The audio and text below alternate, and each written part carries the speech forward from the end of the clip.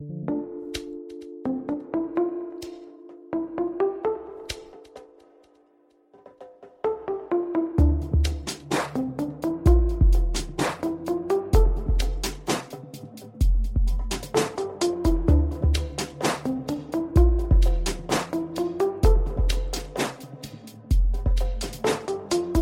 listening to the Cannabis Hangout, 2 girls, 1 bowl, and a podcast that is breaking the stigma of marijuana. My name is Brannon. And my name is Saba.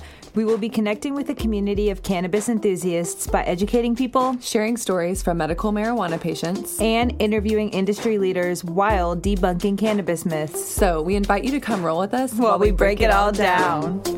Hey guys, welcome back to another episode of the Cannabis Hangout. I'm Sab. And I'm Brannon. Before we start today's episode, we would just like to take a moment to say thank you to everyone who's taken a moment to listen to our podcast, keep up with us on social, give us feedback, show us all the love and support. And we are so grateful for every single one of you, and we couldn't do it without you guys. And so now you guys know that we are big education lovers, and we got such great feedback on our Terpene Talk series. So today we want to talk about something we've hit on a little bit, but not talked about in detail. And it is called RSO, or Rick Simpson oil. Bran, take it away. All right, guys. So RSO is known as Rick Simpson oil. It's a cannabis concentrate that is used for a variety of different medical benefits. And it's most known for relieving cancer symptoms. But the big question is, who is Rick Simpson and why is there a cannabis oil named after him? I know we have always all asked that question. Why is there something named RSO, and who is Rick Simpson and why is he so special? Mm-hmm. Well, I'll give you a little bit of background on him. He was an engineer that worked in a Canadian hospital in the late 90s, and he actually got hurt in the workplace and fell off a ladder, which created a lot of different issues in his body. So he started to research cannabis and gave it a shot. This is all in a nutshell. There's so much more about like his story and like what went down, but I'm just giving you guys the basics on it. But in 2003, Rick Simpson, he noticed that he had a few bumps on his arm that like didn't look normal to him. And it turned out to be basal cell skin cancer. So after he figured that out, he made a cannabis oil to treat his cancer topically. And the way he would do it, he would apply it to a bandage and then cover the cancerous spots. But the crazy part is that it worked. And so cannabis isn't surprising to us because we know how medicinal it is, but back in the day, there wasn't much medical research done on cannabis and that it wasn't really talked about. But Rick was able to make the cancer growths disappear within a few days, which at that time and even like today, thinking and hearing about it was a huge discovery. That is so crazy. I feel like there's still so many people today who revert only to chemo, which we aren't medical professionals, so we can only speak from experience. Yes. But I've actually had patients at the dispensary, which I see patients with all sorts of ailments, illnesses. And I actually had a gentleman who had cured cancer with just using RSO, which is so crazy.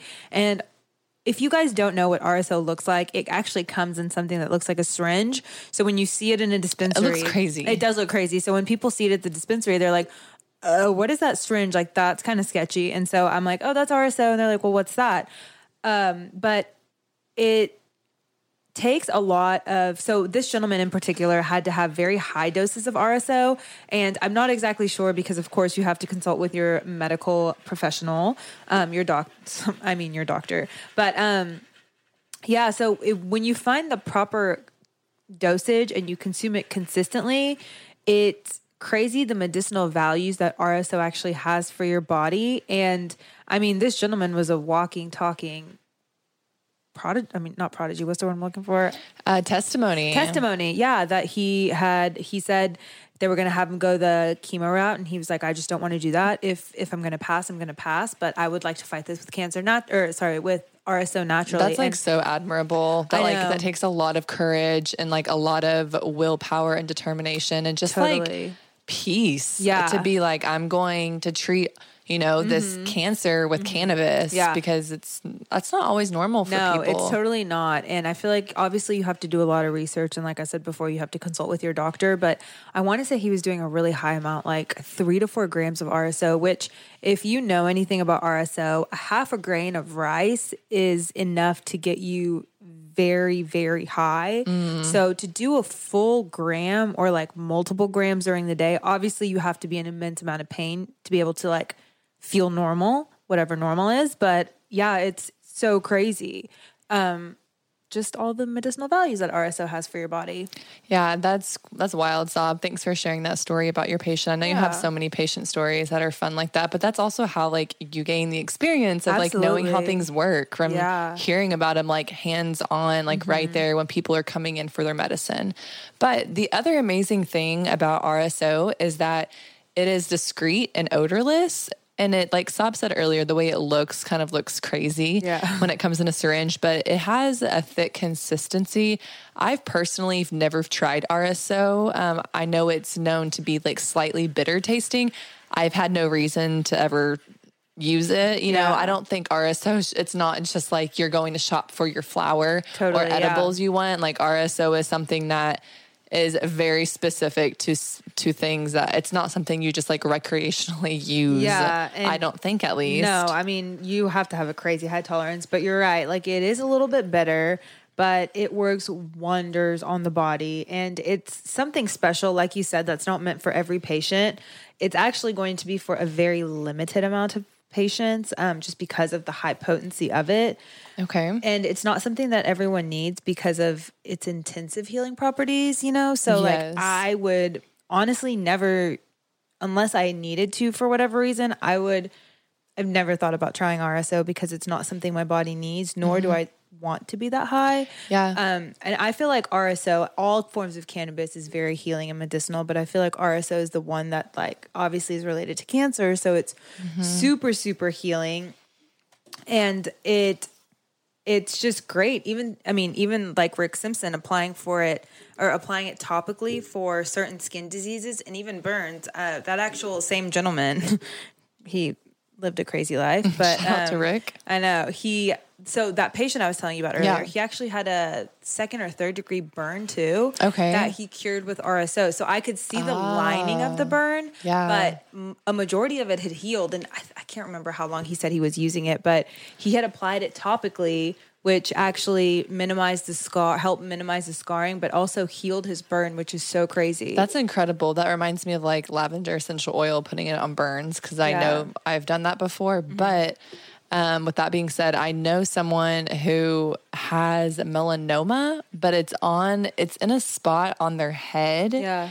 And it was recommended that she put RSO like topically on there to like try to heal it from like obviously her skin and inward, instead of having to do all, get surgery or whatever. Something? Yeah. Did she try it? I don't know yet. I don't know. I'm gonna have to get back to that, but I know that, that was one of the recommendations for possibilities of like curing it, curing her melanoma that was like on her forehead. Yeah. I would love to hear how. You'll have to report back to us. I will. So you can make your own RSO. If you're interested, or you can get them at most dispensaries. If you're going to make the oil, it's recommended to use an indica strain for best results. Leafly is a great source for this information, and they actually have an RSO regimen that you can go on their app and read about if you're interested in taking it. And it pretty much like gives you like the rundown on like how to create it, the recipe, all the amounts you need. And then it gives you like a regimen on, if you are taking it, like how you start small and like the dosages and like how much you take each day and increase it. So it was kind of cool to like read that. It's nothing I would do personally, but it was nice that it was like laid out for somebody to try, you know? Sure. But yeah, so if you're interested in taking it, you can definitely make it. But as always, guys, make sure you do your research before consuming products. Also, as you're buying, if you do decide to make it on your own, because I have patients who make their own tinctures. I actually have a couple patients who do make their own RSO. As always, guys, additional to doing research on consuming products, it's very important to get testing on the strains, because nowadays not all strains are true strains. And so that's where the testing and the terpene profiles come in handy, because you can compare and see if like the GG4 you're getting is true to a real GG4. Right. And if like it's not crossbred. Exactly. And if that's what you're putting into your flower, then, or sorry, your RSO or whatever you're making, you're actually getting those benefits and those terpenes out of it. So it's also important to ask for testing, especially if you're going to be making something so potent and something so medicinal. Yeah. I've actually heard, this is just a side little segue.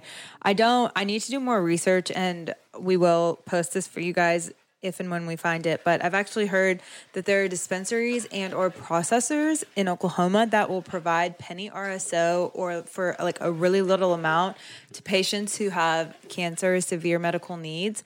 Like I said, I'm not 100%. Nice. I know, it's so cool. I'm not 100% sure on this, but if you know someone that has a severe illness, it's definitely worth looking into, and we'll look into it for you guys as well. Yeah, but it's not something that the everyday patient who comes into a dispensary is asking for. So like, I think that is cool that if places do that, it's like, we know why you're getting this. Totally. And it's just cool that people in our industry care enough to do that, because that's what we're in this for, is for to heal people, not for the money, not for the cool products, not for the pack. Like, we're in this to heal people. And so we remember yesterday we were talking about how much love the cannabis industry shows and has. Oh my gosh, it's crazy. So much love. I know. And it's so cool to see. So even big like family. Yeah, definitely. And even with this, it's really cool that people in our industry, like I'm going to say it again, people in our industry care enough to provide medical resources for people who might not necessarily be able to afford it. Because RSO isn't cheap. I mean, it gets kind of expensive, especially if you need a couple grams every day. Yes. That's crazy. And so,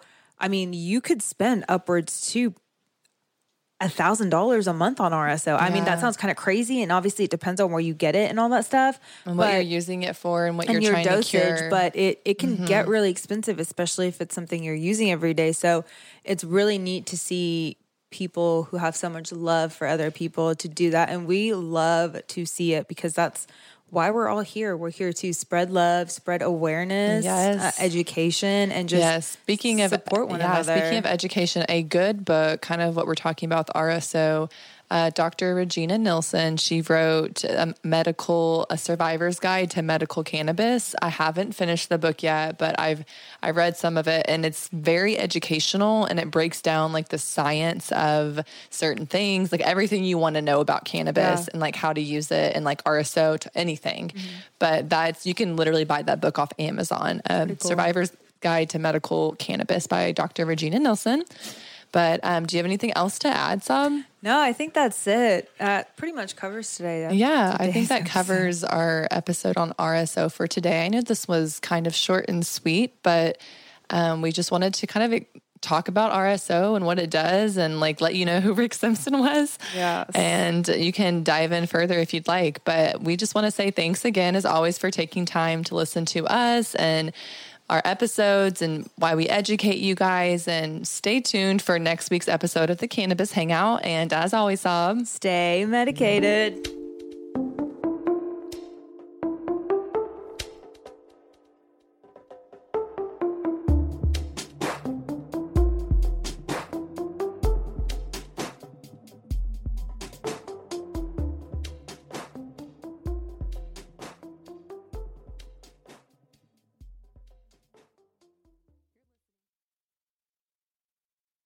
Thanks for listening to today's show.